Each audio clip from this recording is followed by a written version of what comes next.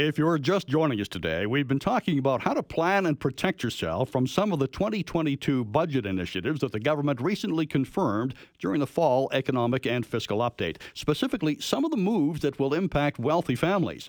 I'm Wayne Nelson, and you're listening to Talk to the Experts. My guest today is Sheri MacMillan from MacMillan Estate Planning. A reminder that the MacMillan team will be hosting a virtual webinar coming up Wednesday, December 7th at 6:30 p.m. To register, you will need to contact MacMillan Estate Planning. The number is 1-833-266-6464 during weekday office hours, or go online at the website macmillanestate.com. Sheri, before the break, we were talking about some of the basic tax planning strategies that people will need to be looking at right now before any of these changes are implemented coming up in the new year. We hit the first two. The first strategy, of course, is your primary home as your biggest asset. The next strategy was TFSAs. You should be maximizing that out to the best of your ability. And the third basic tax exemption is really a no-brainer, your registered retirement savings plan.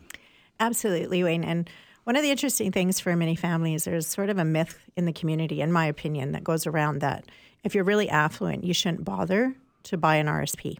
And the reason is you're going to pay more tax later when you draw it down. Yeah, because it's not no tax, it's deferred tax. That's right.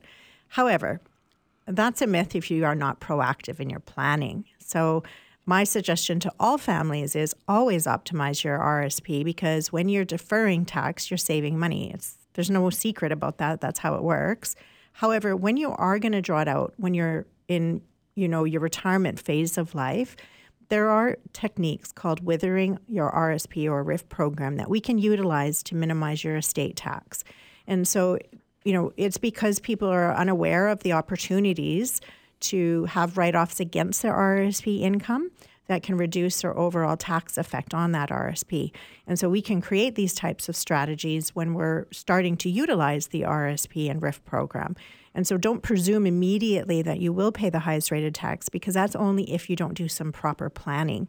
So I actually have some clients who are able to grind their tax table down to almost zero when they're drawing their RSP out. And they are very affluent. So my suggestion to families is always optimize it. Just know you're going to need a plan at that stage of your life. You won't need it now while you're contributing, but when you're going to start to draw it, that's when it's important that you have a proper estate plan to make sure you're not overpaying that income tax. Yeah, and don't presume that you are the effective tax planner. You need to get that professional advice from someone who knows what they're talking about, someone like the good folks at MacMillan Estate Planning, who are licensed, they have the experience, they have the knowledge, and they can go through all the various options for you. Yeah, often in the area of RSP planning, it's often our client's accountant, their compliance accountant that's doing their annual filing, that tells them, you're always going to have to pay the highest rate of tax later in your life.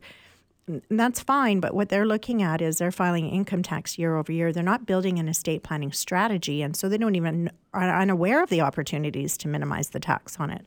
So my suggestion is, this is an area of expertise. This isn't a generalist field.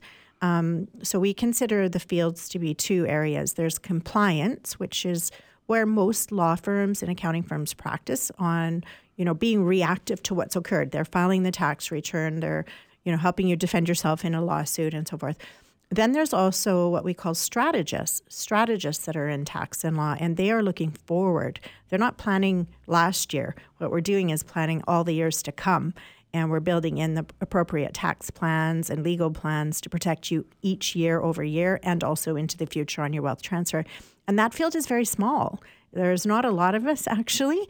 And so we get grouped or lumped in often into the compliance group. And so, you do need to seek proper technical advice in this area, because it is a unique and a very important area of your life, because you didn't work this hard to create an estate and then give it all back to the government in the end. Exactly. We want to keep as much of it as we can. Sheri, what's the last tax exemption strategy that we're looking at?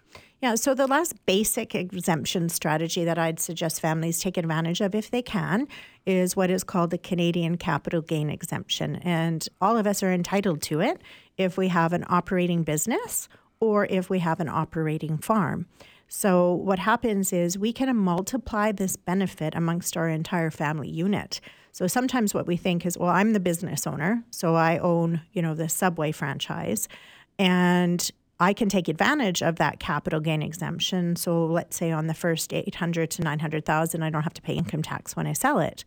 But actually you can, optimize that quite a bit more because you can use your spouse's exemption, you can use your children's exemptions. In some cases, in some families, we actually use the business owner's parents' exemptions because they never use them in their working career. And so we want to look at your overall picture in your family and see if there's generational work that can be done to optimize the capital gain exemption on farm families and on business owners here in Canada. And it's unique to each person, each family. It's not just a one-size-fits-all approach. No, and, when we have business owners as our clientele, what you'll notice is they're very heavily weighted, and that's true of farmers as well. Their wealth is tied up in their business, and their wealth is tied up in the farm. I mean, that's the reality. The land and the equipment. That's right. So everything that we can do to make sure that we're not foregoing, literally on $1 million of a capital gain, you can save $250,000 if you're using your exemption. So this is not a small miss. And you definitely want to make sure you have those addressed and optimized with as many family members as we can encapsulate. All right. Now, we've covered the basic tax strategies that families should be looking to introduce before the end of the year. That's because we're expecting changes coming up in April. And before the introduction of this wealth tax that the government has promised. Now, you also mentioned there are some advanced strategies that MacMillan has that can help families to implement. What are some of those, Sheri?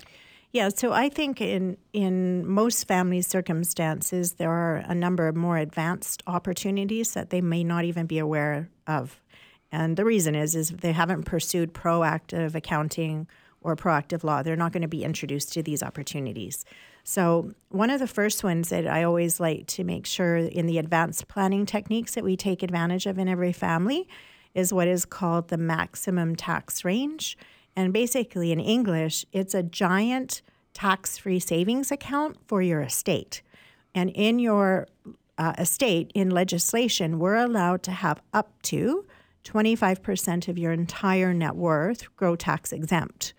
And most families don't take advantage of it because they don't even know it exists. And I'm sure there must be certain conditions in order for this to be applied. Yes. So what has to happen is obviously it's a maximum threshold. So the government has set a table up for us. We've had this table since 1981. So it's not a new opportunity for us as Canadians. But what happens is people find out about it usually when the parents have passed on. And then they didn't take advantage of it, right? Yeah, Too late. So what we're encouraging younger families to consider, in their 50s, 60s, 70s, let's get this in order now before you pass on. And what we'll do is we'll take the highest taxable assets, let's say your company, because that's going to be a taxable asset as a capital gain. Let's say your RSPs, because they are obviously highly taxable. So we're going to attack what assets are the most taxable in your estate, and we're going to relabel those particular assets as your giant tax-free savings account. And then you've actually mitigated the tax on those. And it actually helps us, Wayne, not just in the estate when we pass on, but more importantly, in my opinion, is for your retirement lifestyle. Because if you can draw income from your company and your RSPs and other sources of income at a lower rate of tax, obviously your estate compounds quicker over the years, and your security in retirement is stabilized. All right. So I think it's fundamentally an important area. Now, I know that MacMillan always uses case histories when you do your webinars, and I know you have a case history to talk about with regards to this, but we'll chat about that when we come back. We're going to pause for another break. The MacMillan team will be hosting a virtual webinar coming up this Wednesday, December 7th at 6:30 p.m. to go over some recommended estate planning tools. To register, you will need to contact MacMillan Estate Planning at 1-833-266-6464 during weekday office hours, or you can visit their website for more information at MacMillanEstate.com. Sheri MacMillan from MacMillan Estate Planning is my guest today. We'll be back with more on Talk to the Experts.